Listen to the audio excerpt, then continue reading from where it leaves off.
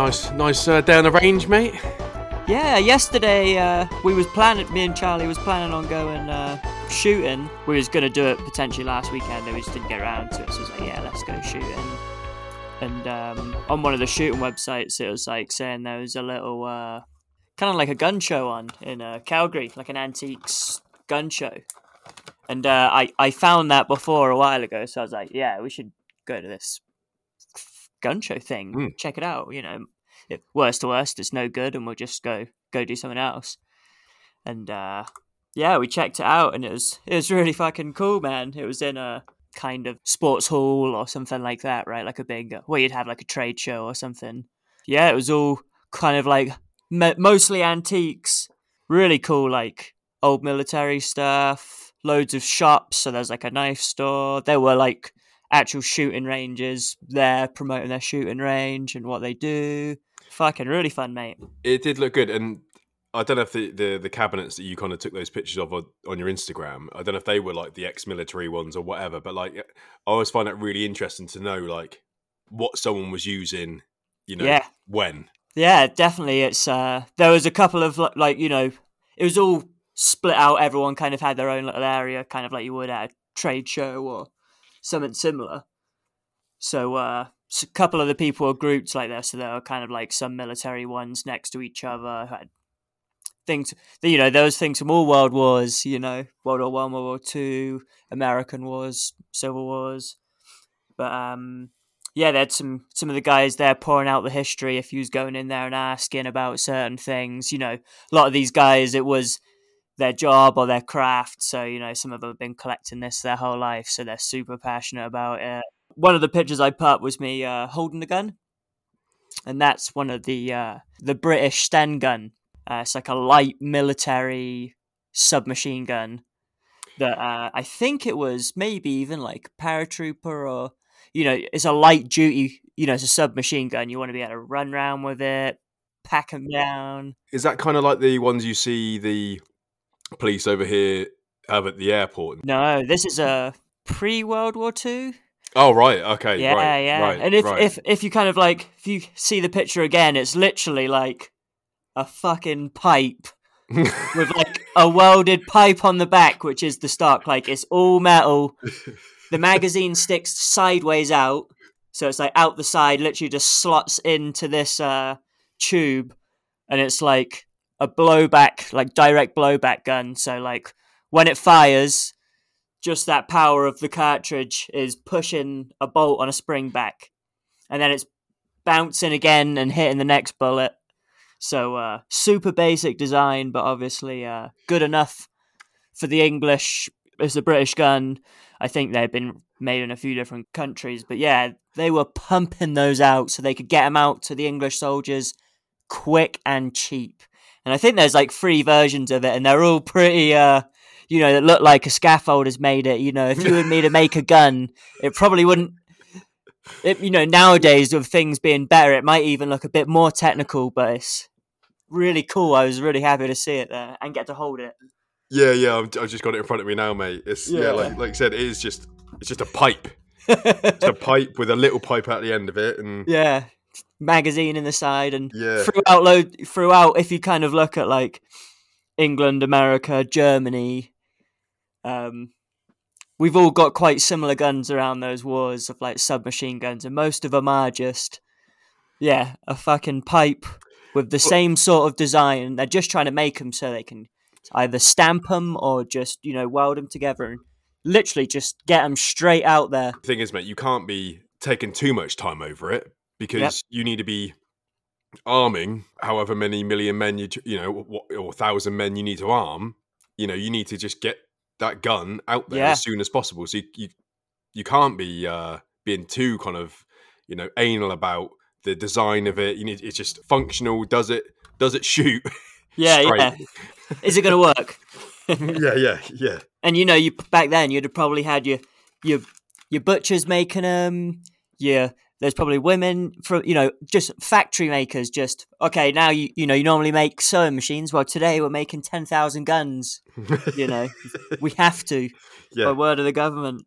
So, but loads of history, loads of different guns there, like like the Sten gun, loads of Lee Enfield rifles, so loads of British rifles, mate, which is Mm. pretty interesting to Yeah, see. nice.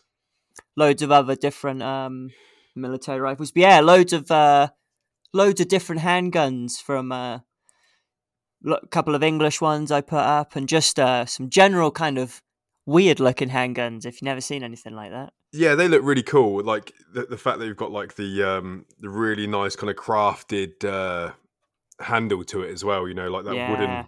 Uh, loads of brass and wood. mm, Yeah, I think that there was one that didn't even know.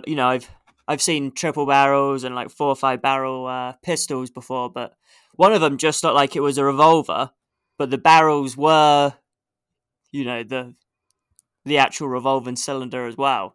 So it just had like full 5 barrels that all rotated. So yeah, nice. definitely throughout the ages, they probably tried to make them all and see just what works. Do you think if you went to like an American gun show rather than a Canadian one, you wouldn't Yep. see as much British guns knocking about just because of the Commonwealth and maybe more links with armies or Yeah. know what I mean?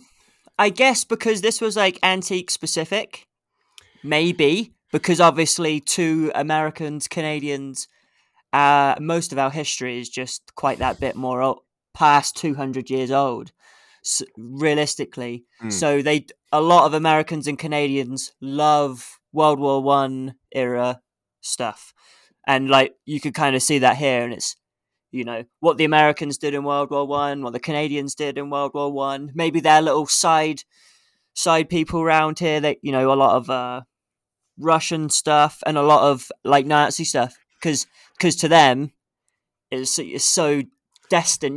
Maybe they had some relatives help out, but it's probably a lot more interesting to grasp. Like that guy with the Sten guns, he said he worked in Scotland for a couple of years and got loads of like UK history and just kind of delved into like, oh, you can go and look at stuff that is really old and find all the information and that sort of thing. So a lot of people hone in on antique stuff Nice. because of the history. So maybe you probably would in America, but definitely not as much because a lot of England just sold all their guns to Canada because of the Commonwealth issue, and we don't really, there are people in England with Lee Enfield rifles, but it's like, hundreds to the thousands out here. No, it looked good, mate. It looked really good. It looked, well put together. Legit. Yeah, It's, definitely. it's There not was just, a good couple you know, thousand people there, probably. I've never been to a gun show, and it's got like the stigma attached to it and all that sort of shit. But Yeah, it looks cool. It looks properly kind of laid out with information. It is a bit yeah, more. It's like going to a museum, I suppose, isn't it? It's the yeah. Except same sort of for deal. not everything was obviously a lot of the maybe the super rares or the super old stuff were in cabinets. Otherwise, everything was out to touch and on display, like loads of bayonets and military swords. So that was kind of like obviously coming from England. It was like, oh my god, all these signs says please touch, please ask before you touch. So it's like, oh, can I touch that? Oh, can I, can I have a look at that? The thing is, though, no shit ever goes down at a gun show because if anyone were to like, it's the worst place you could ever Yeah, do something because if you decide to fuck around at a gun show, guess what? Every person in there has probably got a gun, yeah, and they're normally very responsible gun owners. So if you're irresponsible, they're going to be down on you like a ton. You can't be grabbing a knife and fucking about with it because yep. everyone's armed. So you've got that peace because of it, Yeah, and a lot of these people are like military, ex-military, and just in general, like you're saying, these people all use guns. They run drills for practice. These people are just probably like 10, and then being just around people who don't maybe necessarily use guns. Yeah, you definitely don't want to even just maybe have a little bit of a laugh. Mm. Things got to be taken a little bit more seriously in situations like that. And they should be as well, mate. They really should be. It's one of those things that Oh yeah. I think we said about it before. It's like you don't fuck about with that sort of stuff. You can have fun, but it's a different sort of fun. Yes, You you've know, got to know your limits before you Put them to the test. Yeah, it's like we spoke about. I think I'm sure we said about it before, where you see those videos of it must be like an Arabic wedding or something like that. Yeah. And they're firing an AK-47 in the air, one-handed. Yeah. You know? Straight up. Straight up, and then it kind of kicks, and then it starts pointing at everyone's sandals. Yeah. You know. Flagging everyone. Yeah. Yeah, definitely. What is it? The more you fuck around, the more you get found out, or whatever it is. Yeah. Yep, yeah, definitely. Yeah, it was really interesting, mate. It was really fun. I'm saying there's loads of ammunition there, loads of old school ones. So, like, just really interesting stuff. Loads of things going on. Loads of people from all ages and all walks of life was there. And it just generally felt nice being there. You know, everyone was pretty similar, and it was nothing too well done there. It was obviously done properly, but it was for the people. Yeah, nice. So would you go again? Would you look for the next 100%. one? Yeah, I think they predominantly do that sort of thing once a year, like pretty much just like a big event. But yeah, any like if that was a more modern one, I think it would have been that little bit better. There was modern guns there, which was really fun. But just some, now I've seen loads of history. Now I want to see the next sort of thing. But yeah, I'd love to go again. It was awesome. It kind of ties in. I was watching the start of True Lies, the Arnie, the Arnie film. Fucking hell. And it's so Arnie, and it's so kind of like of its time. Yeah. And there was this one scene, and if you haven't seen it, to any listeners, it's an establishing shot of it says Switzerland lake somewhere or other, some big mansion. We're having a party there. Yeah. And then you can see someone snorkeling underneath the ice, and then this fucking knife cuts through he cuts himself through like the ice, and it's like that doesn't happen. Like you could, I mean, maybe Arnie would have the power to do that, but it just.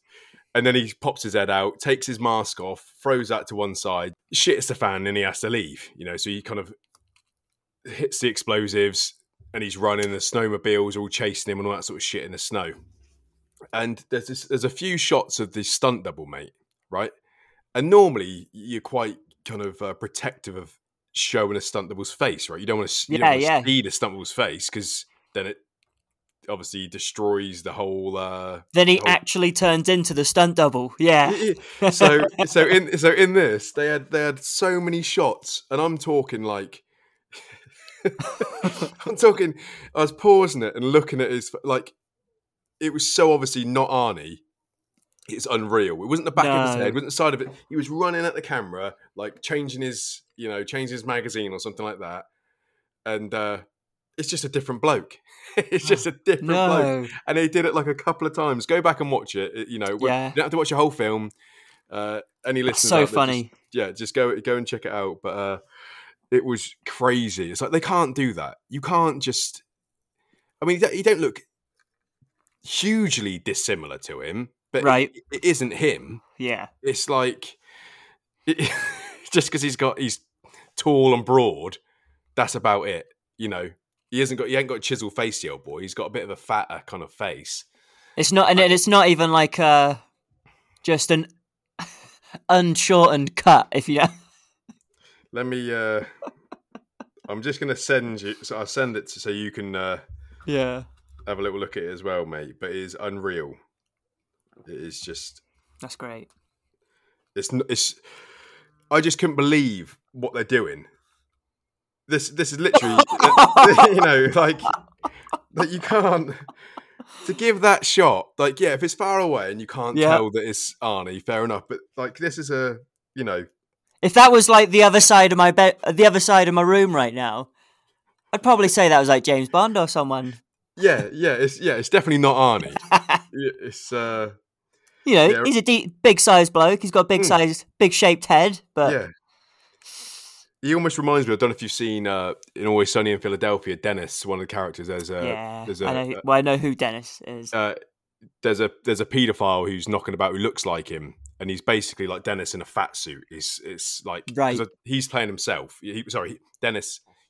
Glenn Howerton, who plays Dennis, is also playing the paedophile, and the joke is that he looks like him, but he's kind of got some sort of fat suit on, and that's kind of it just reminds me of that. But it's go and check out True Lies. You only have to watch 5 minutes of it, but you'll get to see this the star of the show, this random old boy who's in the snow playing Arnie. Nice. Yeah. It's so weird that you would allow that to happen, but because it's always interesting watching the action part of the film, and some things aren't going to be just generally capable of an actor, but obviously we're watching a film, and you normally try and look for dissimilarities. You want to see how close they're getting it. You might not even get a face shot. Normally you don't ever get a face shot, and when you do, it's their face. The head, just the head or something, and that's crazy. And the thing is, though, mate, he wasn't doing any backflips or anything special. He's just running through the woods. He's running through the snow, changing his Doing ammo some gun up. stuff. And I'm sure Arnie he must know how to do that. Yeah. He's trained. He was doing the classic one-handed pump shotgun in Terminator. He could do it all, mate. I'm sure I personally think that they kind of filmed all of the stuff of Arnie, got into the edit, or kind of felt like they didn't really have enough. Needed some fillers. And then had to go back and just get this. You haven't paid him enough, have they? Fake. No, exactly. Arnie's like, no, I can't come now. I'm filming Terminator 3 now, mate, or whatever he was doing. Yeah. So they just got fake Arnie. But it'd be nice to see. We'll do some research for you, and we'll find out what fake Arnie's up to now, and if he's see if it gave him that big break. Yeah, you never know. I doubt it, but he might have just continued to be Arnie's bodyguard, or maybe not. Maybe not after that. No, he stole his thunder. Getting that shot as well, mate. Full perfect focus on his face as well. That picture is unreal. Yeah. That's funny. Yeah, crazy. So just tapping onto yesterday after the gun show, I went, had a little shoot at the shooting range, not too far away. A little bit excited from the gun show, and I knew that there was a gun there that potentially I could buy in the future. So obviously, instead of just thinking if that's the good choice, going and testing it out is probably going to be the way on some of these things. Yeah, definitely. So I thought, well, I'd quite like to do that. And there's another gun that I've seen there that I don't know if you can shoot, but when I was thinking about it, I should be able to shoot it because they've got like a prohibited category. Sometimes they just have these guns on display, but I was able to shoot like a machine gun there last time, where this gun is not a machine gun, it's just a pistol. So I was like, yeah, we'll go see and have a little look. And yeah, I ended up being able to shoot a PPK, the old James Bond gun, in Goldeneye, and it was also in The Man with the Golden Gun. It's not the Golden Gun, but it's the PPK, and it's the one in the Golden Gun. But obviously, not in the Goldeneye, it's just that black pixeled gun, if you know what I mean. Yeah. And but yeah, it's actually really small. I actually have a replica here. Kind of like a sized replica, made it myself. Nice. As you can see, it's prohibited in Canada because of how short it is. It's a pretty small gun at the end of the day. But it's a nice classic looking pistol.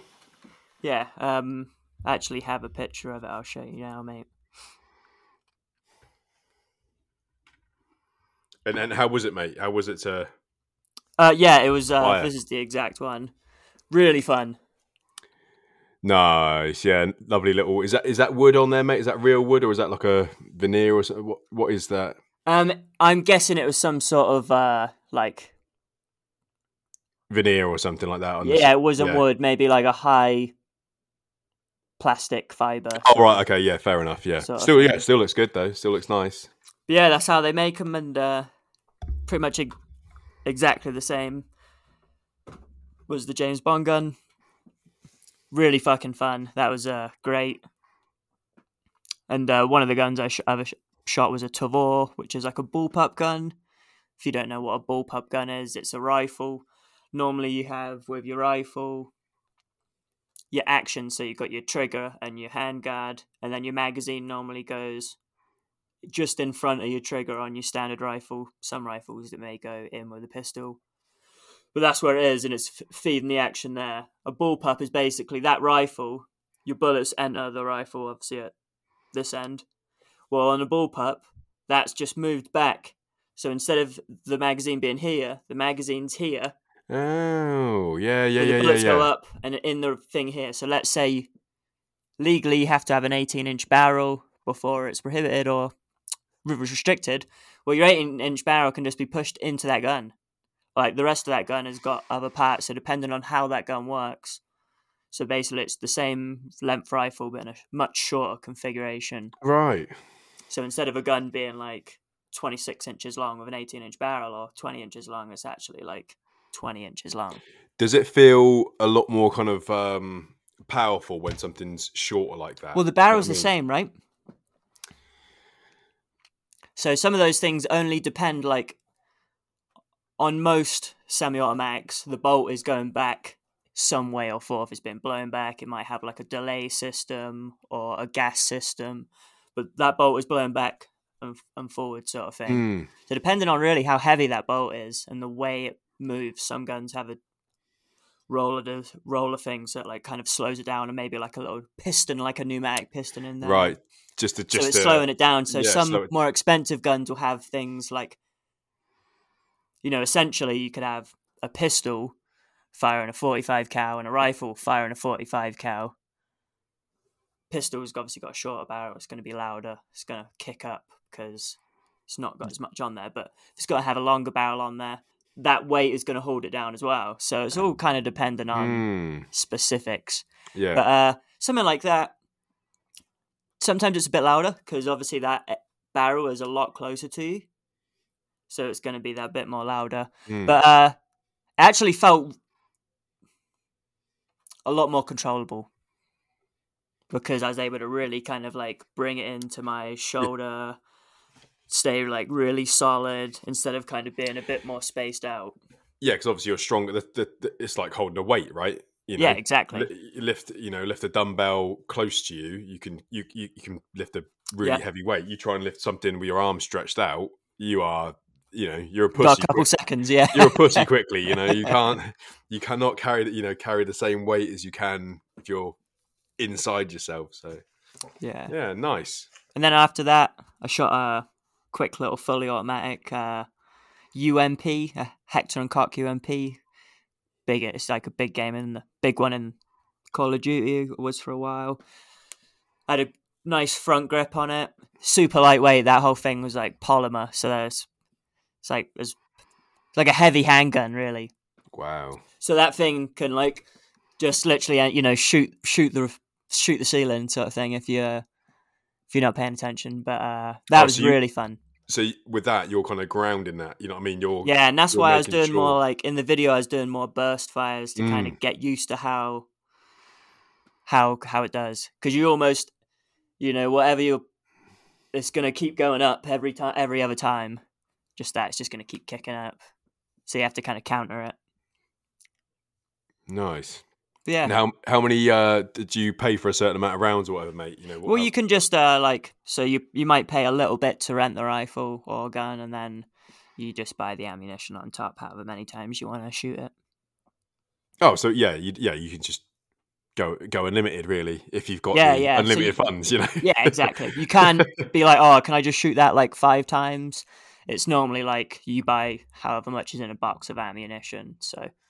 Yeah, on which the is smaller fair. Scale. Yeah, which is normally kind of, maybe on some of the smaller boxes might be like around 20 or 30. On some of the bigger ones, it might be like 50. So. And how much does that sort of stuff set you back?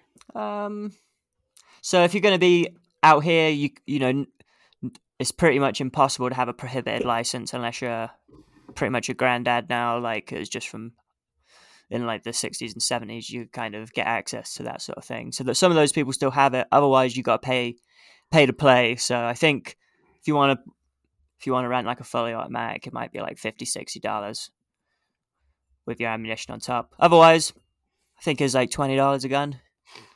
That's not too bad at all, is it? Yeah, That's pretty and reasonable. obviously, I went in with Charlie. Charlie didn't want to shoot any of the rifles, but she wanted to shoot the pistol, so we just went halves on that. So you only pay for one rental between two people, or you could have a group of like 5. Right, yeah. And then the ammo on pistols is normally 50 rounds, and that only held like 7 in a magazine because it's a small gun. Mhm. So that was really like endless fun, and it's quite cheap. Yeah, that was really fun. Nice. And then the other gun, the UMP, that's a pistol caliber, so it's a machine gun, but it's a pistol caliber carbine sort of thing, and they're pretty cheap. It's like, I think that was $20 for 50 again, something like that. Nice. Yeah, Yeah, man. I Great thought it fun. would have been. Yeah, I would have thought it'd been more expensive. Just I guess just it 'cause all depends on what you want to shoot and how much you want to shoot it. right. And the good thing is there, I think you can take like 3 guns in at a time, but you can come out and swap them out as many times as you want. So it just kind of keeps stock there for everyone to shoot. Otherwise, someone could go in there and rent all of them and only shoot them all once. Do you know what I mean? So, and you can be tactical and be like, all right, let's go buy 3 boxes of 9mm and find 3 different guns that all shoot 9mm. Right. Okay. Because you could get a rifle that shoots 9mm or 45. You get a submachine gun that shoots 45. A pistol that shoots 45. Nice. Then you're only buying 1 ammo, and then everyone can buy a box for the same price. But it's always good, like, if you're there, like, whoever can, like, we went before, and everything we did, we all split between us. So, like, we all had a good shoot on everything. Nice. And we all put in for it. So, yeah. If you wanted to have a good fun day, probably, like, $100-$200 between however many people are going. Yeah, so like you're saying, if you had a group of 5 mates or whatever. Yeah, English pound, £60 to £120, you have a fucking good time. Yeah, and that's... If you got a couple of you. Yeah, that's nothing really, is it? To feel some power. Yeah, and it's something like, you don't get to do that stuff every day, right? So... No, especially over here. Yeah, great fun. And kind of already ticking the boxes towards my my Golden Gun tick-off collection. GoldenEye game, PPK, ticked off. Nice. So, happy about that, mate. But that's the gun that you would like to own, mate? Is that what you're saying? Well, my mission is to either shoot, own, or, like, if none of those are possible, replicate, like, maybe get a replica for the wall or something. But to get as many of those big hitting GoldenEye guns. Nice. And I'm pretty sure I can shoot a CZ Scorpion, which was the club. Just like the little... Yeah. Like a little tiny machine gun that has like a fold-out rail. Like, they're great guns. I think I might be able to shoot one. If not, I know I can buy like replicas, so that'd be quite cool. And like an AK-47 style rifle, hoping to be able to just shoot one at a shooting range, but I can own something that is like average citizen wouldn't know any difference of it. It's just not fully automatic. We can get those, but we just can't get like a branded real AK. It's like a different brand in Canada. They're like a Norenko or something. That's a cool little kind of bucket list to kind of right. Like, it's as well, mate. A game a lot of people of our era grew up playing. It was one of my first gun games. James Bond got me into guns, and like growing up, that was the thing. And like now we're older, it's nice to kind of fulfill your childhood enjoyments, but on like an adult scale. So a while ago, I was kind of like, I'd be really fucking impressed if I could do that. And then like going for all these things, the guns that you can buy, like I can buy the PS90, the little like weird shaped space gun. I can buy that. I can actually shoot that and own it and stuff like that. So I think that'd just be like, and especially being English as well. Like, obviously, I gotta get the English James Bond guns in there. Exactly, mate. Exactly. Well, it's like I'm kind of trying to do the same thing with Street Fighter.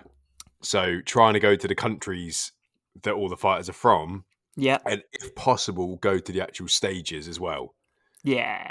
Which which is hard, but it's doable. So I've got I've done a few. I've been to M Bison's, I've done Sagat's, I've done Ryu stage as well. That's Because cool. they're kind of real. They're pretty much real places. But yeah, Some yeah. of the other places, like Ken's, for example, is I'd have to go to Seattle. I think it's Seattle, Washington. Yeah, but right on the Uh, coast. But I'd have to go find a boat or something that looks like it, and then do a shoryuken in front of it. Yeah. Something like that. That's And cool.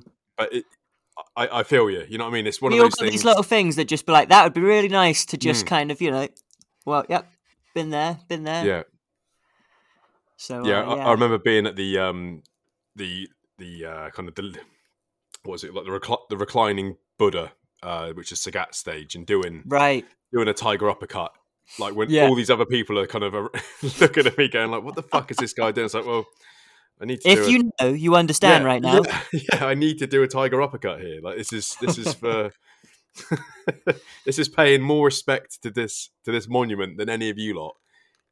So And it's almost on it's almost on the similar level of like visiting a famous skate spot that you're not going to skate, but you gotta go check it out just to be like, wow, or is it what it looks like? How does it look? yeah, exactly, mate. It's kind of just that node to like respect and just pay some homage to whatever it is, really, I guess. And I suppose there's loads.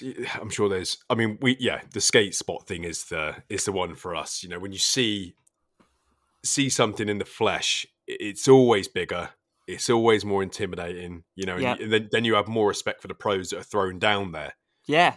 There's this one spot.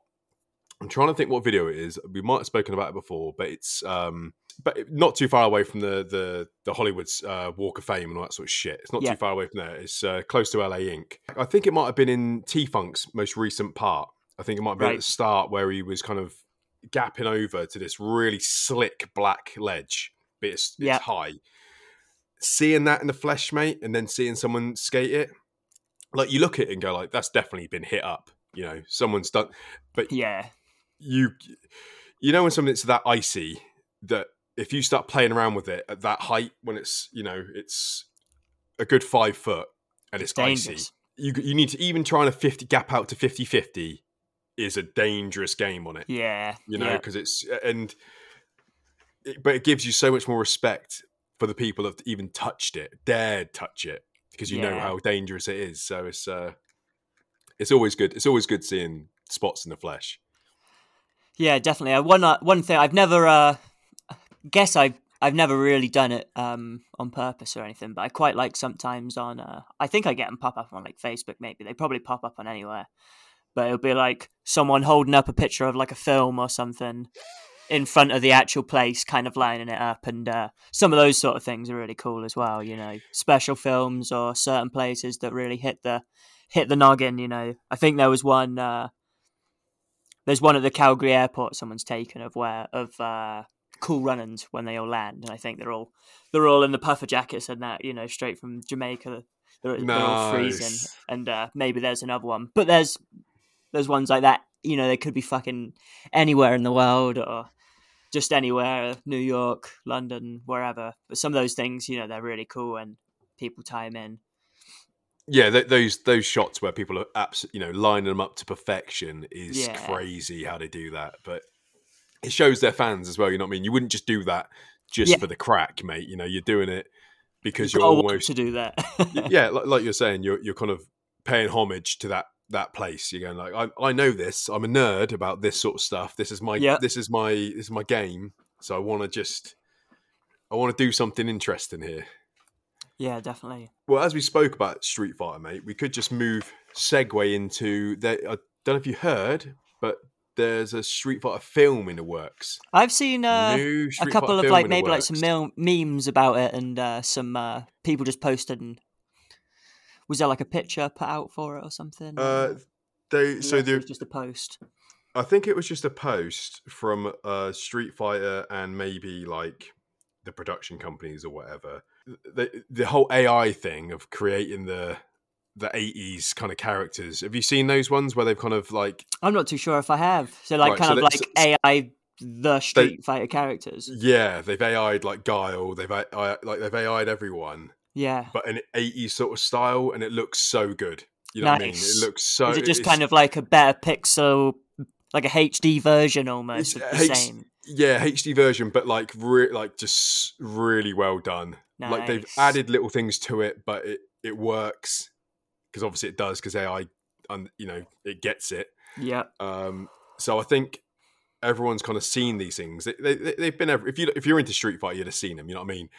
But it's just so it's getting everyone excited about the film. But the problem with it now is that we've seen these 80s kind of things that we would like to see in a film. Like a classic bullshit 80s kind of action film, which they tried to do in the original Street Fighter and failed. With Jean-Claude Van Damme, it didn't really work. But I don't know where they're going to go with it. Do you know what I mean? We're kind of getting excited, but are we going to be royally disappointed in what actually happens? Is it going to be a bit too new, a bit too slick? Is it going to be kind of like what they're doing with Street Fighter 6? Everyone's a little bit kind of like, you're kind of losing us with it. We need to be... Street Fighter needs to be Street Fighter. Sticking with it, yeah. Yeah, it needs to be a shit 80s film. You can do it in the right way, but it has to have that Karate Kid vibe. It has to have something like that, just to kind of, I don't know, just to have the substance to it. Because otherwise, you're just kind of using the name as a well-known name, and that's about it. And I think that's probably what's going to happen, really. But we'll see. As like just more of a play Street Fighter anytime I can, but I don't own it sort of thing. Just kind of enjoy it. Is there kind of like a general storyline for it already? Like, is it a remake of, a redo of the storyline? I haven't ever watched a Street Fighter film. Has there been many films, or just the one? So you've got a cartoon. Yeah, so you've got the one with Jean-Claude Van Damme in it, and the old boy who played Gomez in The Addams Family as M. Bison. That's like a really cheesy, and Kylie Minogue as Cammy, right? And it's not a good film, It's really not a good film in any way. Which any way, mate, it is not good. It's not It's got to be really hard to fucking replicate. Yeah, as human, not as an animated. Yeah, exactly. So they've done Street Fighter, the animated movie, which is one of the best animated movies I've ever seen. Do you know what I mean? It is so... Do you know roughly when that came out? I'd say that's probably... I'll grab the box, mate. It's right and here. The nightstand, mate. It's right here. Here it is, mate. Nice. So this is the special collector's edition, obviously. Of course. I think it must have been like an early 90s or something like that, maybe 92 or something. I'm thinking. Should probably double check. But it's so well done. It's classic kind of manga art. It fits the bill. They look like they do in the game, but just a little bit slicker. Yeah. But still keeping its integrity. It's not being too shiny. But I don't think it can ever top trump that. You know what I mean? It's going to be really hard. I mean, if they did a new animation, animated one, had the right vibe to it, I think they could get away with it. But I think it's going to be a live action. Okay. So who knows? That in itself is dangerous. I always think you got to go. Get Arnie as Zangief. Go that road rather than trying to be edgy and be cool. Just be really obvious about it, and just cast the right people as the. It's gonna. I mean, I'm gonna be the worst critic ever for it. Well, yeah, you want it to be good and enjoy it. Let's have a little look. But yeah, you should definitely check out the anime. If you haven't seen that, mate, it's really well done. Yeah, if I can catch it. Really basic storyline. M. Bison's a motherfucker, and he's trying to basically harness Ryu and Ken's powers. Nice. 94. Nice. 94 was when it first came out. But yeah, good time. Yeah, they've released a few different bits and pieces. They've done like a Chun-Li fucking live action before. They've done loads of random shit, but none of them have Done touched the it, sides. yeah. Yeah, like this is the only, like that is literally the only one that's worth watching. The rest are just, you take it or leave it, you know. Yeah. That's it. So it's got to be sometimes. But yeah, that'd be interesting to see how it comes. Have they said it's going to come out this year, or Let's have a little look. is it just So kind they've, yeah, so it's definitely live action. They've released so Legendary, and you might have seen that logo of the production company if it wants to sort itself out. So Yeah. they've done a lot. I think they might have done like some Batman films or what. You know, they've done loads of big films. So it's a good production company to have. It still doesn't mean, you know what I mean? Who's writing it? Yeah. What is the story? Who's, you know, what are they? Is it going to What be do they following? look like? Yeah, what they look like? Are they going to be following Ryu? Are they going to be? Is it going to be more Guile, Chun-Li? Like, what are Yeah. they? What take are they What are they? bringing in? And the problem is with doing like I suppose they're going to have to, but the origin story of it is normally best portrayed in flashbacks rather than Right. going Yeah. back and doing it. Like it's a little bit kind of boring watching Ryu and Ken train all the way through. Do you know what I mean? It just doesn't. Yeah. It's a lot. You want to get you want to kind of have a little flashback to that, but you want them to be fighting them Bison straight away. Surely, you don't want to be waiting for that unless they're going to try and make, you know, do an Avengers out of it and make Several. 10 films or whatever. But hopefully they don't. Yeah, it'd be interesting to see how they do those sort of flashbacks, if they kind of like speed you through up to a decent point in time. Which I think's always, I always prefer that. I'd rather, you know, you kind of just off the top of my head, you want to be in the ring, you want to be seeing Ken fighting someone in a legit tournament or something. Yeah. You know, or literally you got people in the streets fighting, you know, straight away you're in.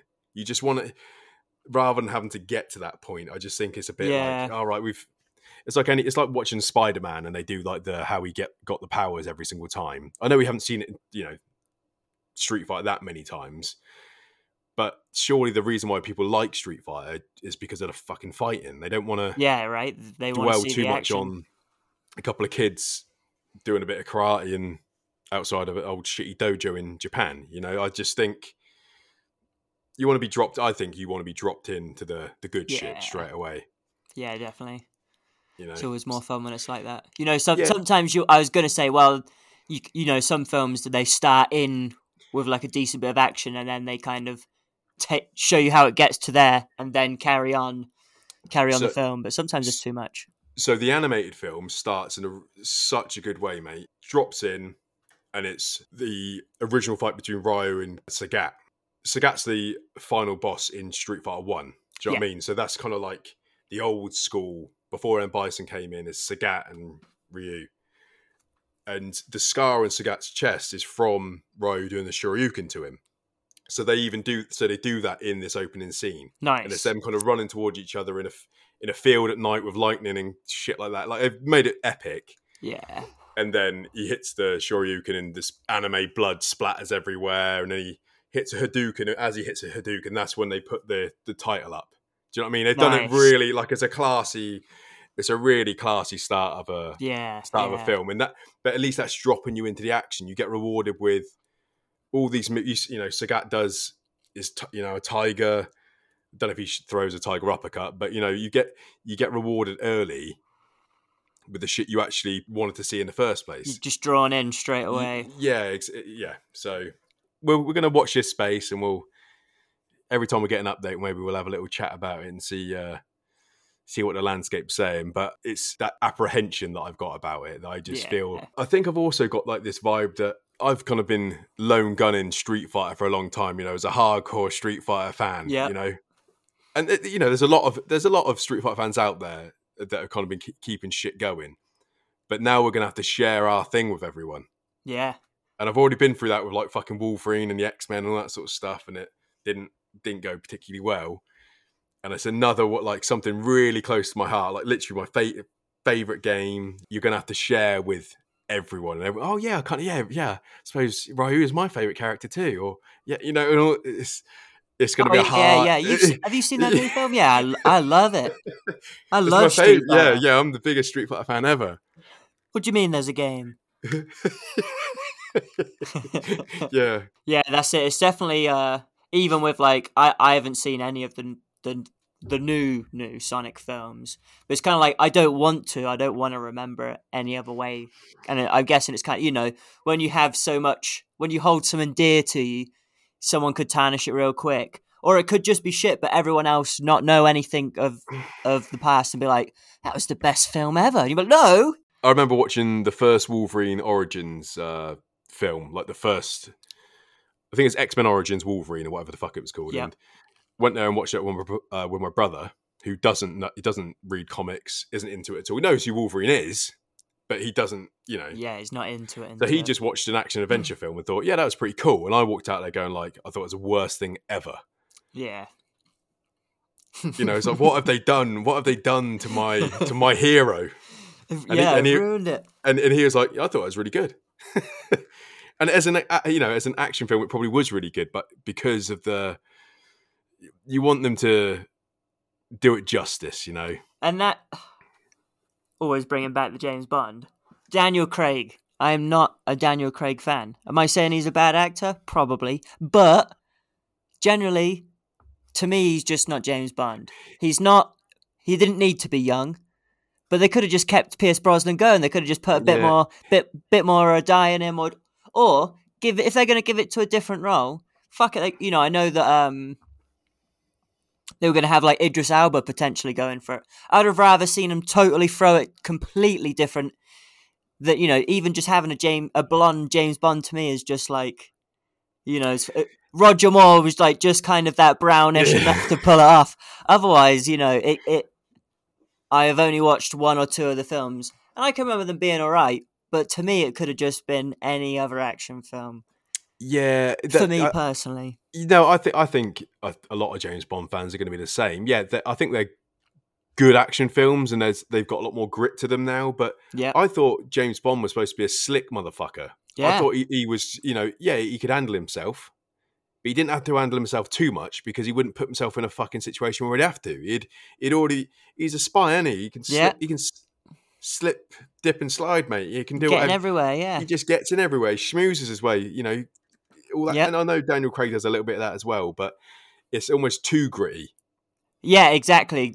James Bond, when he's all shaved up and everything like he normally is, supposed to be super clean. Could be just a straight businessman. Yeah, he'll have a bit of dirt on his face after an explosion, but he ain't dirty the whole time, is he? He's. And if he is, mate, he's going in to a little hideaway and putting on that brand new suit, combing his hair and shit. Yeah. Yeah, I'm with you. It needs to be like, the whole Idris Elba thing. I think he probably could have moved it into a. To be fair though, I think he would have been closer to a classic James Bond than Daniel Craig. A proper well-spoken. He's a well-spoken old boy. Cleaned up nicely in a suit. Yeah. Daniel Craig does have that bit more, just general grittiness to him. Which he does a good job, but it's just not. I don't even know why. I've always thought about this. Why they haven't like tried to expand like the James Bond deal and like gone for a 006 agent. Like here's a side mission. Like if they like we're doing a lot these days, putting recut. Doing the whole women's version of a film. Sometimes it's good, sometimes it's fucking god awful, like Ghostbusters. To do a Moneypenny one. Well, yeah, exactly. Or you do there's another 00 agent or whatever, and it's just another 00 agent. Yeah, it doesn't have to be. I think in one of the new James Bonds there is another 007. He kind of leaves or whatever, lives in Jamaica or something, and then someone else is given his number. Right. Something. Don't quote me on that, but I'm sure there's a. I wouldn't be able to tell you which one it is, but I'm sure he's been knocking away on an island and they need him back. Yeah, nice. To sort some shit out, but then some woman's got the 007. That's interesting. Yeah, I would have liked the opposite end as well, and seen a bit more like maybe like 70% of the film directed around the bad guy, and like seeing how they're getting away with stuff, or how they're getting away from Bond for a while, and then literally maybe they let's say they bring out Die Another Day, and they bring out not Die Another Day Part 2, but almost, and it's pretty much the same characters or whatever. That would be really cool, but a bit of time's passed in some of those. But something like those, I like. They could switch up with so many different characters. If you could cast anyone, mate, who would you like? If there's any kind of current actor, or even an old school actor, whatever. There used to be this old boy in EastEnders about like 10 or 12 years ago, and he was young and he had like short black hair, and he was like a little bit of a bad boy, but like good intentions. You know what I'm saying?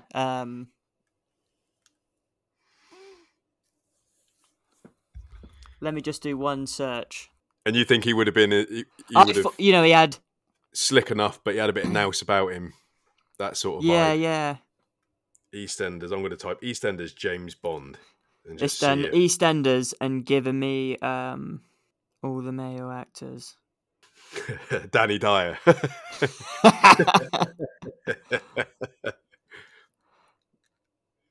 God, that'd be one way of killing 007. What about Tom Hardy? He could be a good Bond. Because I don't know if you've seen Legend, where I've seen Legend. The story of the Krays. Yep. Whichever one isn't, I can't remember which Kray it is, but not the one with the glasses. He's almost, he's Ronnie, yeah, the not crazy one. Yeah, he's slick enough. You know what I mean? He looks the part. Good looking old boy. Got a bit of nous about him. Yep, he could be a good Bond. I don't think he'd do it though. Yeah, I don't think that's his scene. I think he likes to play a bit more, but the villains. Yeah, which he does good at. Yeah, he's good at the villains. Yeah, it's a tough one. It is hard, isn't it? Because when you cast a Bond, I suppose you've got to cast him for at least 3 films, right? You can't just be saying it's a one-hit wonder. You have to kind of like say, could this person keep a franchise going for X amount of years? And to be fair to Daniel Craig, he's done a decent job, hasn't he? It's kept going. It's almost it's the same thing as almost like someone playing Doctor Who, or like when a film is based almost solely around one person only, your Wolverine, whatever. It's so hard to. You got to get someone who really fits the bill aesthetically and just like just vibes and just the way that person is. Yeah. Well, if any listeners out there, you got any ideas for the next James Bond? Write in. We could even do a James Bond All Stars. Here's a quick one as well. Just while we're on the James Bond, one of my friends, I was also a James Bond fan, was talking about James. He said he had a Nintendo 64. He had Tomorrow Never Dies as a game. Yeah. I never played that. Did you play that? No, I didn't play that. No, but that was the next game, wasn't it? I wonder if that was just as good. Like, obviously, it probably didn't have the wow factor of it, but a game coming out at the sort of same time as the N64 and everyone playing it. But I wonder if it was like just as good, the same as different levels and stuff like that. Because surely it couldn't have been, because we'd have known about it. Yeah. But like, hype wasn't the same. Do you know what I mean? Obviously, everyone had GoldenEye, and I didn't personally know anyone with Tomorrow Never Dies, so it wasn't like I didn't even know it existed really, unless I saw it, I guess. It looks really similar. So I'm sure if it would just surely probably be exactly the same everything, but like just different levels and just the same missions from the film, right? Yeah, it looks identical. Even it's got the same gimmick with the classified paperwork and everything as the menu system. Yeah, I'm sure it's got to follow just like a similar storyline to the film, loosely. Yeah, it looks. The graphics look exactly the same, mate. I gotta get me a Canadian N64, mate. I gotta check it out. Yeah, you need to play this game. It's even got the same health bar, you know, like do you Yeah. remember on the sides there, it Yep. had like your armor and your. It's got all of that. So I'm maybe gonna have to get involved. maybe we just didn't have the same kind of accessibility to get it. You know, maybe it just wasn't there for Well, us. it's just and like unless your Blockbusters was fucking booming back in the day, you only you know, I don't think there was a game store. There wasn't any actual games around, like game shops. It was Blockbusters and fucking. I don't even think WH Smith sold into. No, I don't. I can't really think of any other places that did. Maybe like Woolies. I don't know. They probably just had. Maybe. I reckon. Yeah, Woolworths and Argos maybe. Yeah, Argos, and like games were probably far and few in Argos because they, who knows.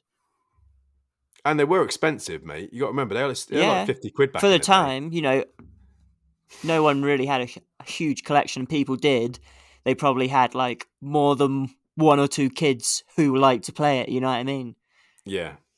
Well, the only reason I've got like a decent collection now is because I held out. You know what I mean? So I kind of everyone else. I don't give a shit about 64. I was like, well, I do. So I kind of got everyone's accumulated collection. Yeah, nice. Just because no one else cared for it, and I was still trying to play at 1080 snowboarding when I was 30. So we still have the family Nintendo 64, but it's obviously back in England, so I ain't got that. But I've seen them online for about people selling like the whole kit sort of thing, like all of them. So I just need to get those and like an old TV. Yeah, well, you can get like converters now where it will go to HDMI. Oh, nice! That's awesome. So it's still like that kind of piece that goes into the back of it. Yeah, you know that little. I thought. Do you still have to plug in those VGAs? Those like 3 cords. So you got the power pack that kind of clunks into the back of it. Yeah. So the side that you could do the VGA, you could still do that. But there is a new little box that you could have, which would be a HDMI. Nice. So you could just stick that straight into your new TV, and it would just perfect. play through there. I'm sure that's what I've got now. I'm sure I do. But yeah, there's always some on Facebook Marketplace for exactly not ridiculous prices. No, they're out there. But yeah, you should definitely try. You should be playing that game, mate. Really, just to see. And if not, I can throw it in the bin and carry on playing GoldenEye. There's nothing wrong with that. But if it's good, then just maybe another level. It's weird that so many people love GoldenEye, but you don't hear anyone talking about that Tomorrow game. Never Dies, yeah. No. Yeah, I don't know if it was just like, obviously, that was one that it came out with, the box, Nintendo, the console box came with it. You could choose that option. Yeah. So, like, so many, hundreds of thousands of people would have chose that one. I think there was the Zelda one. Maybe like a Mario one. There was a Mario one, but I don't think the Mario one stuck around. I think you'd have had to got like an original when it first came out. You'd have had to got. There's they probably made X amount of those, and then they went to the next game that was out, made X amount. Yeah, because I definitely got GoldenEye with mine. That was just one we got. Just how it was, because I think Zelda might have been an option, and there might have been one other that just wasn't really. If there was like a wrestling game or something, I'd have probably gone for that. But that was never going to happen. You know what I mean? They were never going to do a wrestling game. Bundle. Yeah, no, not at that time anyway. Gonna have to sort that out at some point. Yeah, I think you could figure it out, mate. I'm sure it's. Of course, it'll be on the web somewhere. Tomorrow Never Dies. It's got to be. Yeah, you'll definitely find it. I mean, you could even do the whole emulator thing as well if you wanted to kind of go. If I need to, if I can't find it, it'll be on one of those. Where they've got all the games. Yeah, definitely need Nintendo 64, mate. It's been a while. Well, should we have a little talk about a recent video that we've just watched on? I think it was on the Berrics. Why not? Mr. Salabanzi has put a new part out for that shoe company. Yeah, I always say it one way in my head and it changes every time I say it. Carry Morum or. Yeah, I don't even know what I read when I see Karuma or something. I think I It assume. changes every time. I'm like, oh, I didn't know that letter was there. Yeah. But yeah, Seems to be the popular Berrics era shoe at the yeah, moment. it's a weird. I mean, I haven't. Have you seen one in the flesh? I've seen a couple in the flesh. Oh, you have. Nice. In some shops, yeah. Yeah, I've never seen them on anyone's feet or probably a bit more easier to get out here in Canada and America. Yeah, they're an interesting. I'm not too sure about the logo. Do you know what I mean? I don't think they've really got like a. It's just not a solid shoe. You know? Yeah, it seems to be a big mix between a Converse, partial Vans, sort of fairly simple shoe. Not saying I hate them, not saying I like them. I wouldn't buy them or anything, but they're not totally, they're not offensive, but they just haven't got much character yet in any of the ones that are out. Like saying they're pretty similar to like a Converse or like the Polar shoe or the AB or whatever it is. I think they need to make that logo smaller. I know they want the logo bigger so people see it, but that logo smaller would be a nice little neat logo. Yeah, when you start making that big, it doesn't do anything for me. Like the shapes, the kind of the netting kind of vibe of it just doesn't really. There's no weight to it. Do you know what I mean? It's a bit kind of airy. It's just got no kind of real kind of hard character. I don't know if you remember. I think it was ages ago. Probably, I can't remember how. The first few things they did was kind of like stop animation adverts. Maybe it'd be like Kickflip Back Tea or like some shoes or whatever. It was like a rolling. Like a rolling kind of animation. So the skate was they were really good. Yeah. And I do remember. I think those were cool, just fun to watch. If they just kind of kept on banging out those like for another year, like a year straight, they would have given a lot more background to what they like by whatever animation they're putting, like shaping the company, what they like, the tricks, the style, the vibe they're kind of going for. Give just more, because otherwise, unless you're probably hanging out at the barracks or with people who are part of that, we don't really know what it is yet, other than a shoe. Yeah, and we haven't seen the Karuma, whatever video. We always go back to it, mate. But it was a video dear to both our hearts. The DC video gave you all the information you'll ever need about that brand. It's done. You've got it all. Yep. Like, you need those things to really tell you. I mean, that's why skate videos exist, really. It is to sell the brand, but it's to tell you what they are. What to wear, what they represent. All of that sort of deal. And I think you're right. If they would have carried on with that animation kind of vibe, it would have kind of said, yeah, we're a bit lighthearted. We're a bit, we're for all the slightly artistic people, maybe, all that. And like you said, you could have almost sculpted the tricks that they're doing in that animation. If they're doing an SSBSTS, we know what kind of deal they're going for. If they're hitting some switch heels, or if they're going for, just long rails, or exactly. You catch my drift. It's they can portray anything they want to portray pretty much through that, and then just keep it going. But the Bastion video, I guess. The Bastion video, mate. Yeah. I'm gonna talk about the tune straight away before we get into the tricks. The tune for me was just a little bit too chill, a little bit too laid back for me. I think he deserved, not to say that it didn't work. It did, it was a good flow and everything, but it was a touch too chill for me. I wanted a little bit more energy, a little bit more excitement, Because when someone's hitting the full cab flips, let's have some energy. You want to get pumped up. That's a special move. We don't. Yeah, exactly. You want to hear that Tony Hawk's ding when he's hitting it. I don't need smooth kind of like just chiller music. I don't know, he's chill and I get it, but I wanted energy. A little bit more beat with that. Because the lines that he's hitting, mate, like the opening line in the video, it's just perfection. You know what I mean? He's so accurate on his feet. But I just think pump him up a little bit. You know what I mean? It goes miles, just setting that extra tone. Obviously, it's like, real OG vibes. We obviously have been lucky enough to see bits of Sebastian in recent times. But yeah, it's exciting to see any older pro footage, and especially someone who has kept so well. Obviously you can see when skaters age and how just how it goes, but how well he's aged, how fine-tuned he must be. There are some people who do not peak until they're in their late 30s and 40s, and then keep going and just keeping these little technical maneuvers, still maybe not being at their best, but doing stuff still that is extremely impressive.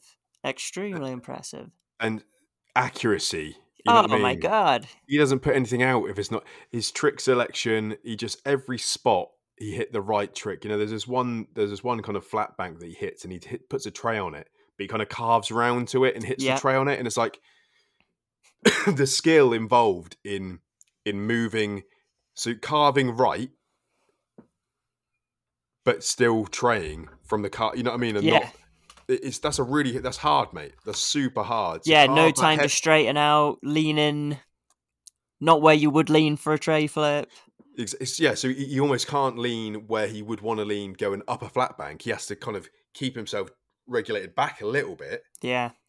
In order to for the board to kind of catch up with him or hit, or vice versa, to then throw it. There's loads of little bits like that, but I'll just kind of break down his first line, mate.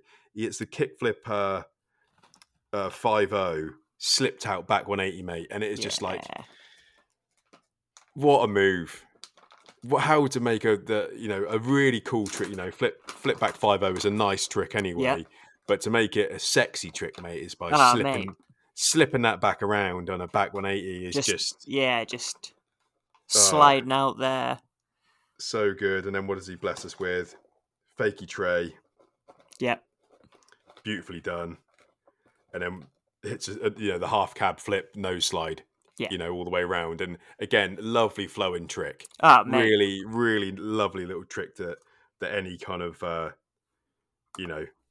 any sort of kick or any sort of flipper of any description appreciates that trick, mate. It's a good feeling trick. They fling round, they flip well, and if you can nestle that into a nose slide as well, then lovely. You're a winner.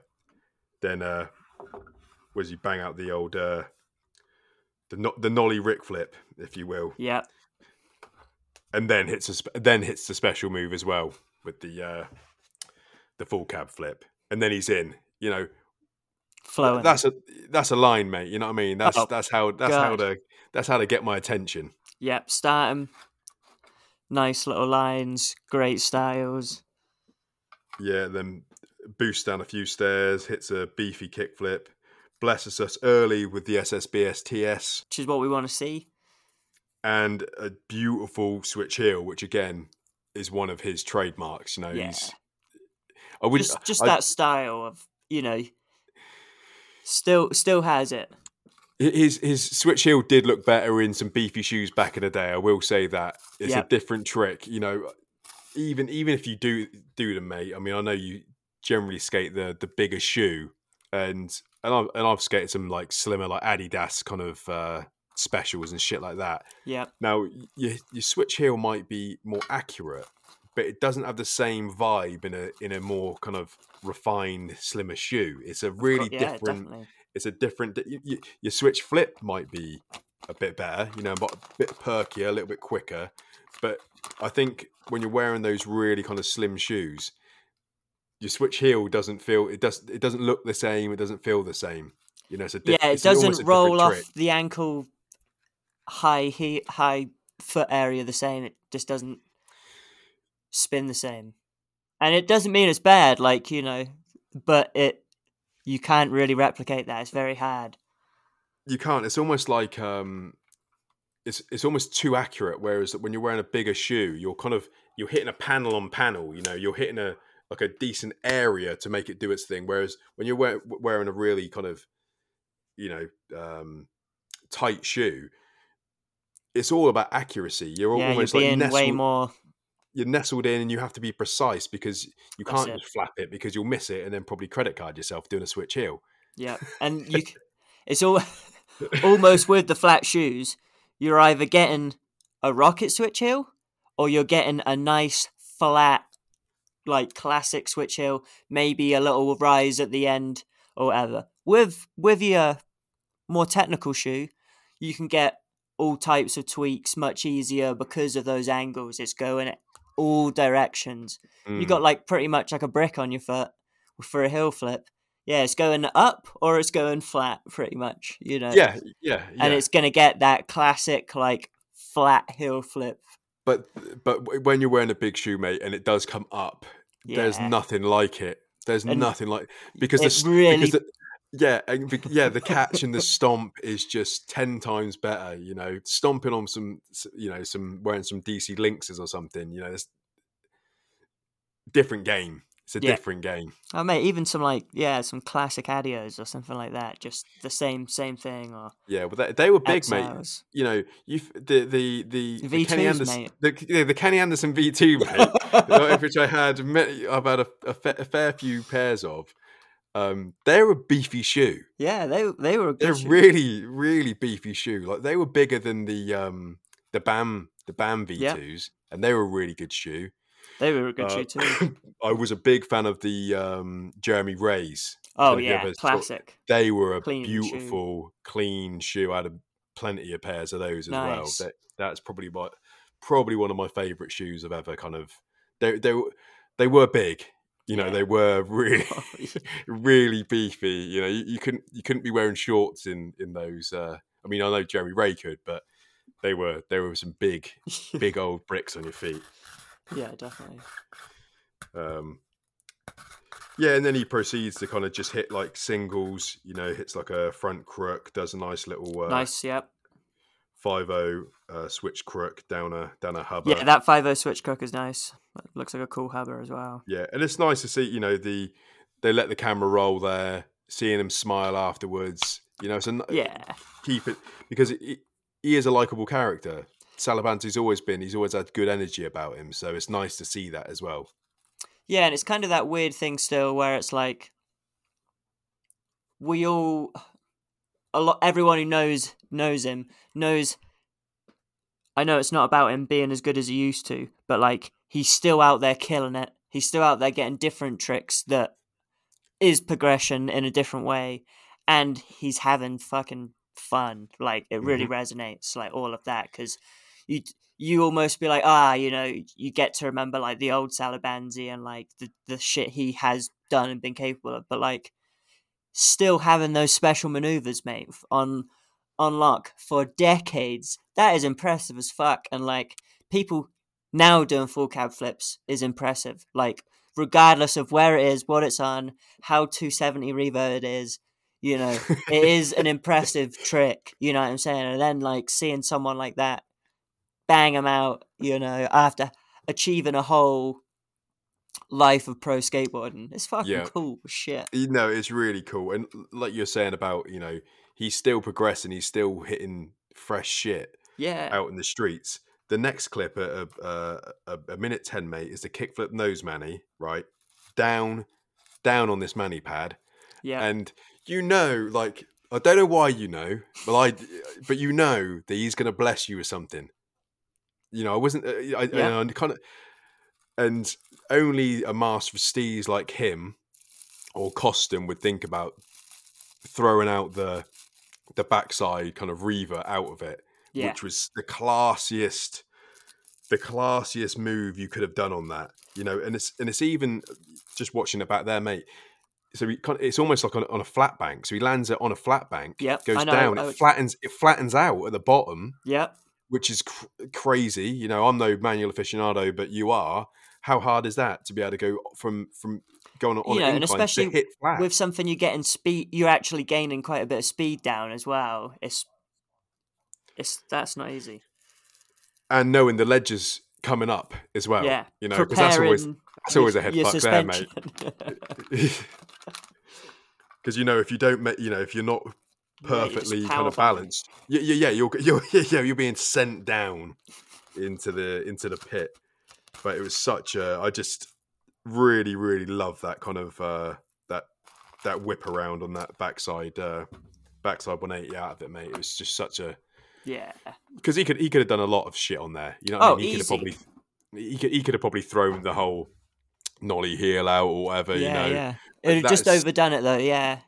You gotta be just like you said. You gotta know what to put. One of my favorite tricks in there, the switch front shove over the rail. It's like a 4 or wow. 5 rail, and goes right over it. And you wouldn't even know that a switch if you didn't know him. It is a fucking huge Yeah, core. Like, yeah, fuck. they give us a slow mo on that, do they? I'm sure they give us a little slow mo on Yeah, that, just, maybe, or or a double angle or something. yeah, maybe it is a bit of slow mo.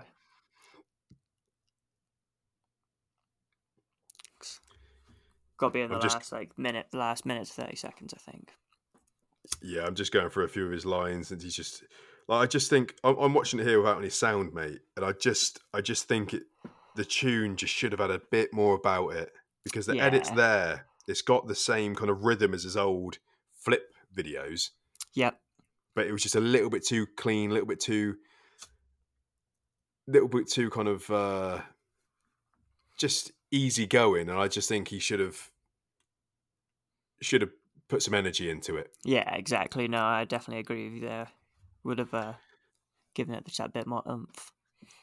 Yeah, I'm just getting the front shove lined up here now, mate. Yeah, so you see him kind of take off as well. You know what I mean? He throws the board down, Yeah. boost right over it, and then they do bless us with a slow mo, and that catch at 2 minutes and 21 or whatever the fuck it is. Yeah. Oh, mate, it's ridiculous. He's well above it. They could have just filmed that on flat. Like, that was a huge, huge switch front shove. And that trick as well, mate, to get it like to make a lot of people can do a switch front shove, right? You know, Yeah. a lot of people can throw them down, but it's always the way, right? If you want to land one, whack it behind you and jump backwards, mate, and you're going to get it. Exactly. To make it actually look good is a different story, mate. You know, like, and, it's ridiculous. Yeah.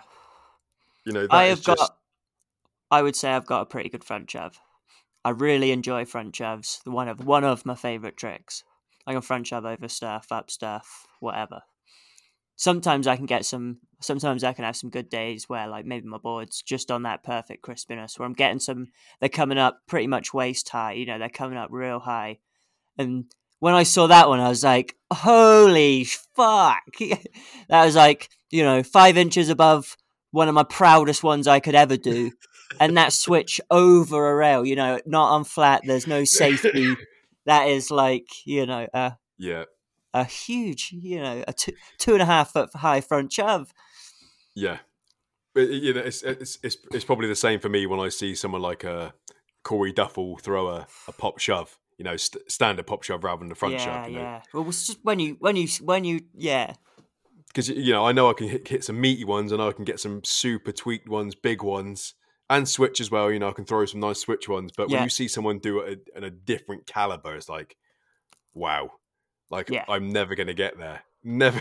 It doesn't matter how hard I pop, how hard I try, even on my best day. Like, that one is just untouchable. Oh, man, yeah. When you, I can't remember what I was watching. It was some sort of skate interview the other day, but it was kind of like the difference when you see a good park skater and the difference when you see a real pro skater, and the common thing was like the height of the tricks they're popping, like on flat, just like any trick they're doing. Obviously they've just had that many more 1,000 hours into trying that trick and perfecting it and knowing where the money spot is and where they're going to get that extra bit of, everyone's got their favorite tricks, and the more you skate, the more favorite, you don't necessarily get more favorites, but your specials grow around your special trick, all the ones that are similar. And then you can start to mirror them and really play with them. And when you see a pro who's got, the time and the practice and that nous and just manipulation, is just nuts, nuts. Yeah, so like you're saying, the height of the tricks, they're always just because I think the reason why they're boosting them bigger than most people isn't necessarily because they kind of wanted to always, but they're probably reviewing footage a lot more than everyone else's. Oh yeah. So they'll look at their footage, they'll watch a backside flip down a little gap or something, and they'll look and go like, well, I've just swung that around. There's no meat to that at all, so it doesn't look very good. It just it span around and I landed on it. But you know as well as I do, mate, with a backside flip, if you're not sending that high, that's got to come up. You can't just throw a little mini backside flip. You know, if you're gapping down something, it has to that backside catch has to be there. Otherwise, what's the point? There was no point of doing it. Yeah, you might as well have done like a pressure backside flip or something. Yeah, well, yeah. That's what it's going to look like. Yeah. You may as well have done I mean, I suppose you'd get away with it more like on a big flip. You could swing it a little, but you still want a bit of meat on it. You know, I'd prefer to see a bit of meat on it, but you get away. It doesn't.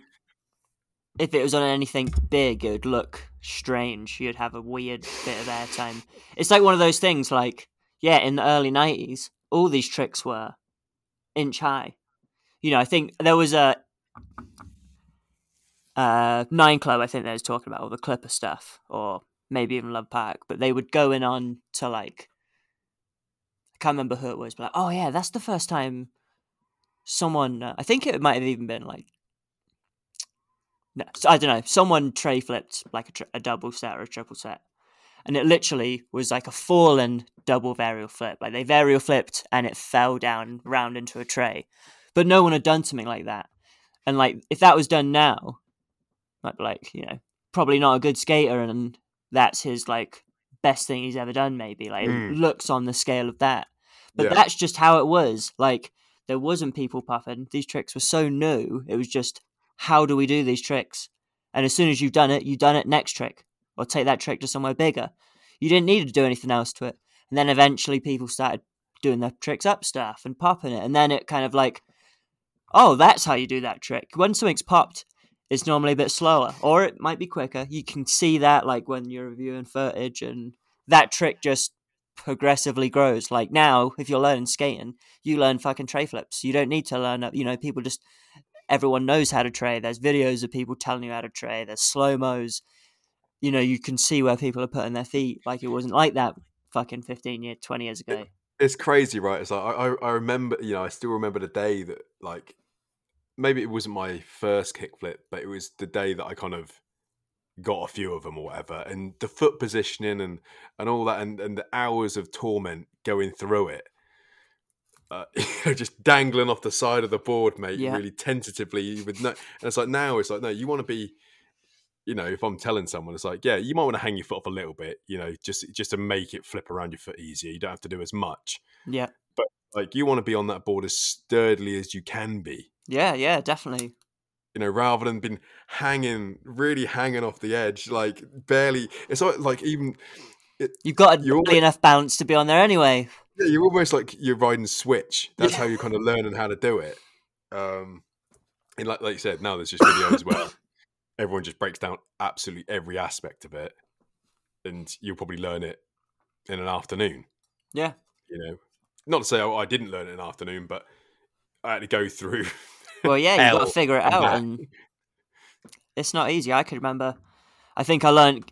Yeah, I can remember learning the kickflip, and they were terrible for ages, but you know, I kept practicing because I know I couldn't lose it, sort of thing. And then eventually it changed and got a little bit better. Yeah, and then mine was. I'm sure I've said this many times on the podcast, but it was on a 4-on-1 watching Stefan Janoski do a switch flip in the line. That was my kickflip. Nice. That was the one that just watched that over and over, paused it with the fuzzy fucking lines all over it. I didn't even know it switch. Didn't even know it switched at the time. Like it was perfection, but it was a Janoski switch flip. That was that's my prototype. Nice. And it's not a bad one to have really, because he's probably one of the best switch flippers of all time, if not the greatest. It's got to be in the conversation. Yeah, for ages, literally, I didn't even really have that many skate videos. But 2 of my friends could spin a kickflip, and one of them could never landed it, but could spin it really good. So it was just like a mixture of watching them, and pretty much most of the time it was just flicking it to try and get it to like torpedo roll, like kickflip roll. in a in a vicinity that was somewhere near my feet. Yeah, just ping it down. Yeah. Ping it down, and if you can get out on top of it, Eventually get one foot on there, and then yeah, hours and hours of fucking torment until you get it. Yeah, like landing 2 foot together facing forwards, that sort of deal. Like where you've opened your body up after the flip, and then you never land those ones. You always get sent in your ass. Yeah. Oh shit. But good times, good times. Yeah. Oh, and I'm just at the 2-minute 40 mark, mate. Yep.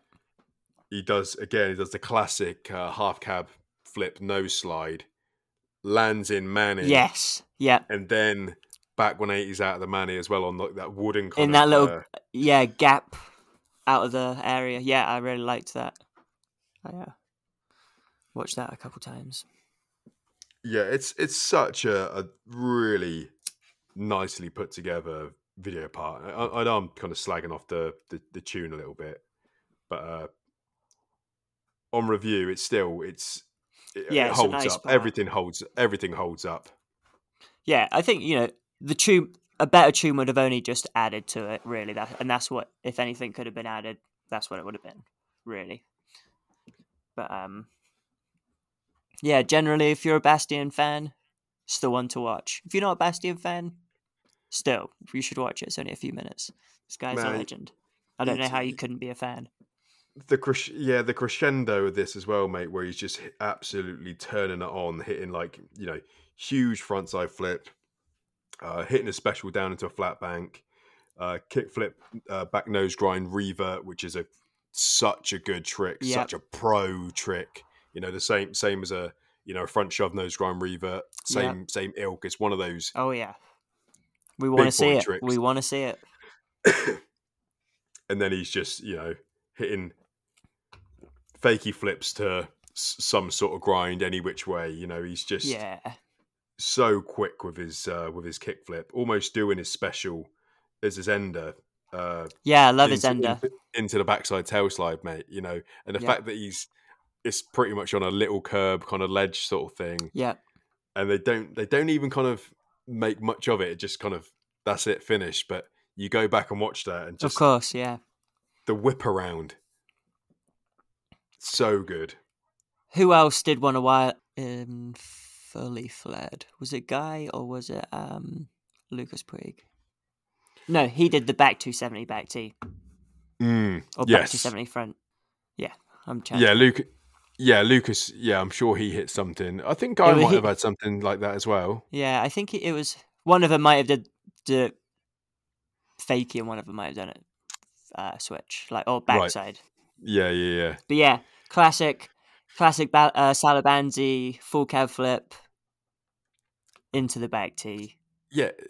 What wherever you are in life, if you're putting one of them down on a curb, you're doing something good. You know what? Yeah, because you can't do that and not. You could fuck yourself up on that, mate. Oh yeah, if your wheels hit on the ledge, you're doing one of those where you fuck up on a back lip or a nose slide or something. You go over after you've done a 270 into that. God, you're just going.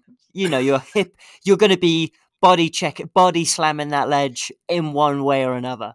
Oh yeah, you're going to. It's going to hurt. Yeah, you're going to eat the ground, definitely.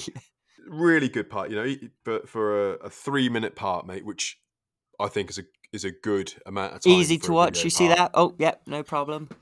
Unlike the Curran Caples one that Jono shared with us, and I just that was a little that could have been a part and a half or a part and a throwaway. The tricks, great trick selections, spot on, really good style. Love to see Curran rip as well. They should have just taken the best out of it. But it was a bit too long for me, mate. Just and slower edit as well. Yeah, didn't help the vibe. Almost made it more of a chore. It's like get that down to 4 minutes, unless you're Mark Suciu and unless they're all bangers. Yeah, there wasn't enough selection in there to keep it going. There wasn't enough flip tricks in there for the whole thing. No, there was some tricks that were just like, yeah, all right, they look good and you're doing them well. But it's almost like watching like an Alex Olsen part, I fucking love Alex Olsen. He's got some great tricks, but sometimes there'll be some there'd be some filler in there. Yeah, and it's almost like a certain tricks like of a certain wow factor, which is great. But then if you have like 10 of those tricks that are all very, very similar, like big front T fakies and big front T's and big 5-0s and lips and stuff, they're all the same movement. They're all great to watch. But when there's all of those in the space of like 3 minutes, it's kind of like, they all have the same flat line effect. Yeah, you need to be in and out with those tricks, mate. That's save a few of those. Well, yeah, it's kind of like that's almost like my sort of repertoire of trick. So you got to be doing shorter stuff. You can't be putting a 10-minute video out there because people. It's like, yeah, you've hit that. Yeah, you've got a nice 5-0, mate. Yeah, we get it. But apparently that's all you've got. So just choose one of those 5-0s. Yeah, or two of them. Yeah, one of those 5-0s and get out of there. Yeah, But Bastion didn't disappoint at all. I thought it was a really solid part. If the tune was good, I would give it close to. Well, I'd give it like a solid 4. But I think because of the tune, I think it's going to have to be a 3. Yeah, we'll take a good 3 on that.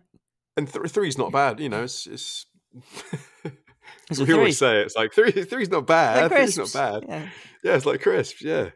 You had any nice crisps recently, mate? Anything? I have actually. I had some. So have I. I'll share mine, but you go. They're not going to be as good, probably. I had some. So the Cheetos, like what I mean, with the cheetah on the pack, the classic one of those. But it was they're called paws, so they're like shaped like a paw, but they almost have a different texture with that shape. And these ones were not a cheese and onion, but maybe like a sour cream and onion. Sour cream and onion. They almost like a Monster Munch, sort of like. Almost like they're not as tough as a Monster Munch. Like these are a little bit not like a soft Monster Munch, but a lighter. What's it shaped Monster Munch? You know what I'm saying? Yeah. But not cheesy. And I can only describe it. Have you ever had like a Funyun ring or something like that? Mm-hmm. Like an American crisp onion ring. It was like that sort of flavor, but a nice one. You know what I'm saying? So and it was in like one of those tube grab bags. So like it was probably like a 300-calorie bag. It was I just had it at work next to my controls on the machine. The 2 controls on the machine afterwards was just like oil, just white oil afterwards. Nice. So but great. They did not last like 30 seconds. They were great. Nice. That's a good crisp experience, mate. Yeah, the way it should be. Yeah. Otherwise, that's about it, mate. Yeah, I've had been eating some of these tomato and something, but they're lentil crisps, right? Ooh. Now I'm not a big fan of lentils. Yeah. Don't fuck with lentils at all. But a lentil crisp, they're fancy ones. You'd find them in like a Whole Foods or whatever in your way, or some sort of organic, overpriced little cafe or delicatessen. You know what I mean? Yeah. But they've been in the co-op near the job I've been at, so I've been treating myself occasionally to them, and they're good. They're good, are they? The crunch, mate. So they're like they're almost like the seashell pasta sort of shape. Yeah. So little seashells, but the crunch on them. Nice. They're a tomato flavored crisp. Yeah, I think I'd enjoy that. Yeah. But the crunch is really, really rewarding. Nice. They could probably have a little bit more zing. If I could critique them, maybe chuck another sachet of that powder in there. Put a little Monster Munch powder in there, just to make it, just to make it kind of make you salivate a little bit more. But we actually have some other chips. They're called they're Canadian chips. They're called Miss Vicky's. So that's like hand cooked. You know what I mean? The hand cooked crisps, like Tyrrell's or whatever. That sort of caliber. Good crunch. Good crunch. Tiny bit cheaper, mate. And they go quite heavy with some of the flavorings. One that I had a lot of. It's a honey Dijon one, mate. And they come out there like yellow, you get yellow fingers afterwards. But yeah, they're some hard, crunchy you know what I mean, almost on the verge of being too crunchy for a crisp sandwich if you put too many in there. If you've got like do you know what I mean, a bit of just a normal slice of bread on there, mate. If you give it, they're going to cut through the sides. It's one of those. Nice. But they're really nice too, and they do.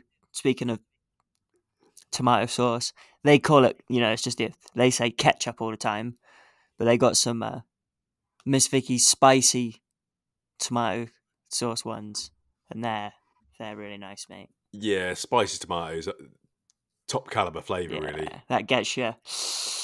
These are I think I'm not even too sure if they might be I think they're hummus chips rather than chickpeas or something. Than lentil. I just Eat Real is the brand. We're not sponsored by them, but we'd like to be. Send us some chips. That's them there, mate. You might recognise them. Oh yeah, they've been around for a while, but they're just they look good. They look good. They're a good, rewarding crunch. Yeah, you know, you could. I've even done this. I've even done this before, mate. I've had some cold bolognese from the night before, leftovers for my lunch. Well, I could have scooped it. No, I just sprinkled them in there and then just ate it with the crisps, and it was beautiful, beautiful. Because they're tomato and basil as well. It goes with a nice kind of bolognese. You ever had like corn chips? Yeah, almost like hula hoops, but like you know what I'm saying. I get some Fritos or something like quite heavy, just like they're almost just like squares, but half curved. And sometimes I sprinkle them. Sometimes I have these like meatball pasta. Sometimes I'll sprinkle some in there just to get a nice little heavy crunch, mate.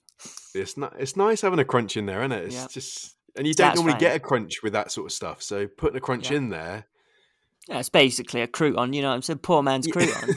It depends on what you're putting in, mate. High value crouton, right? Yeah, exactly. It could be a rich man's crouton, mate.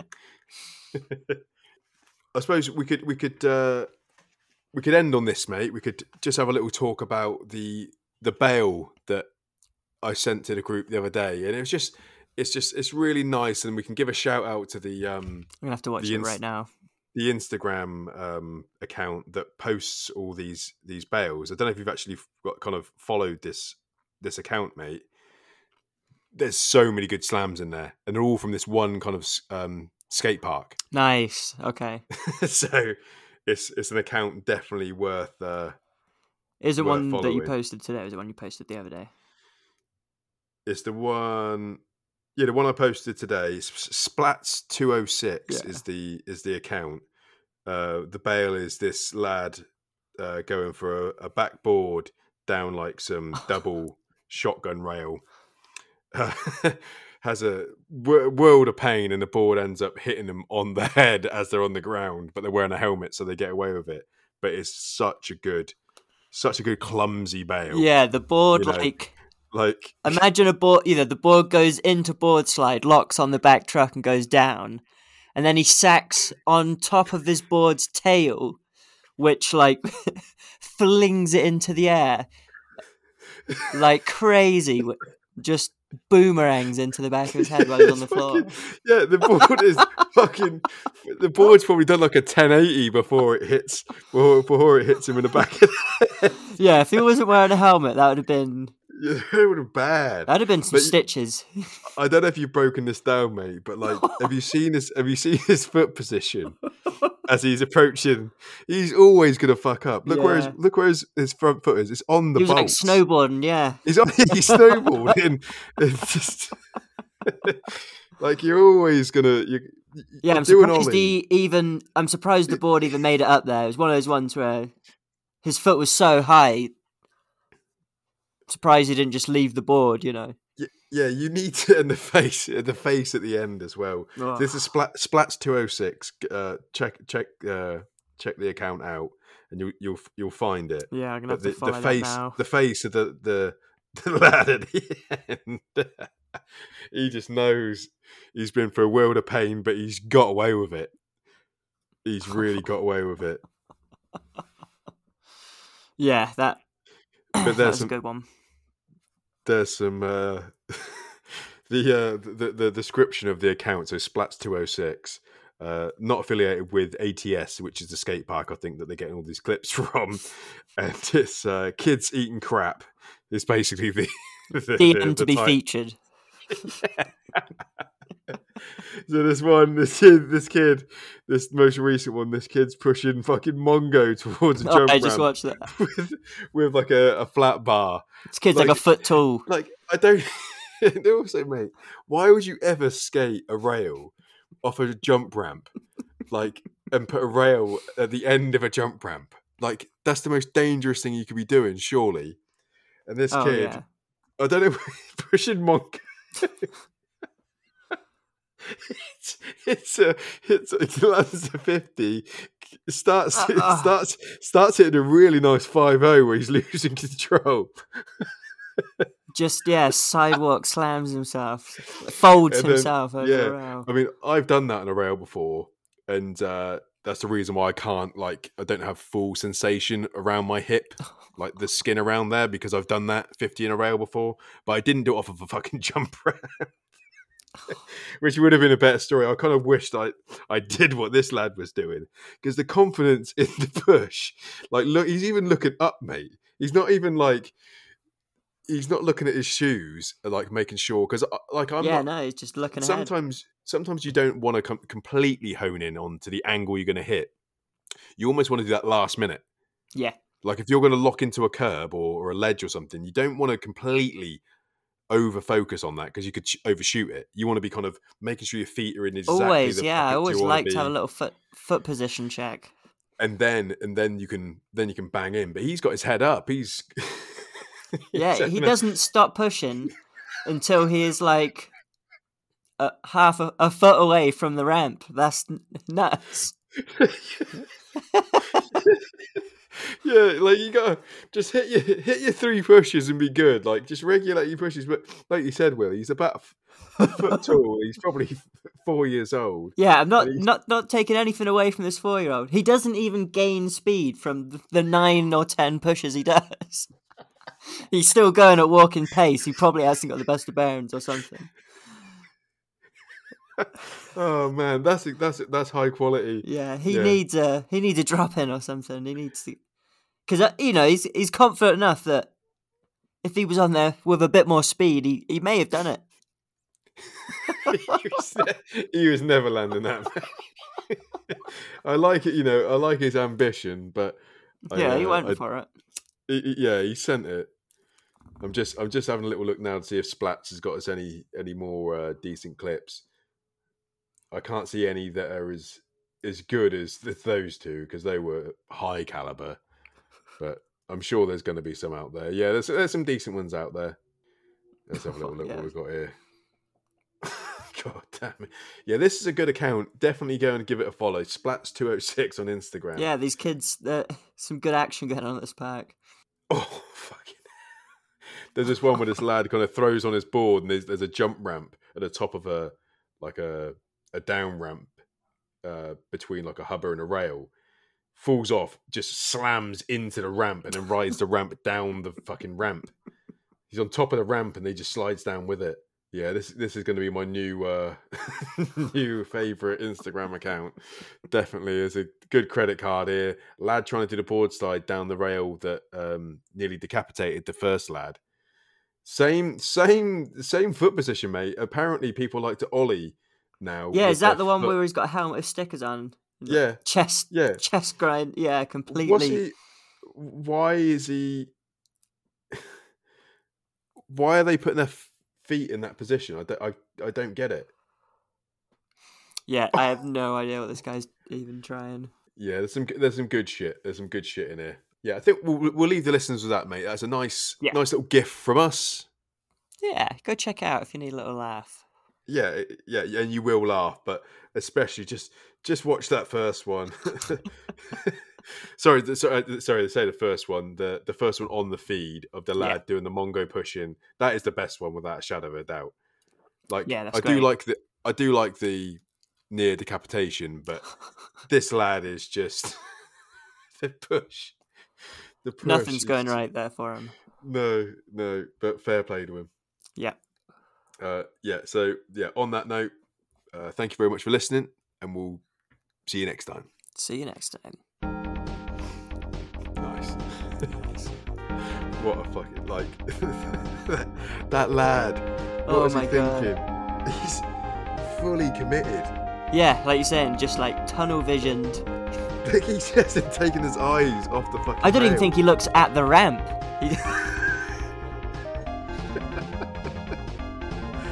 Oh god, just jab foot him.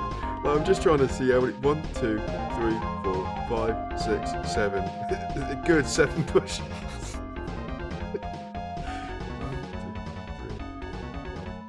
2, 3, 4, 5, 6, 7. Yeah, 7. 7 pushes. Oh god damn it.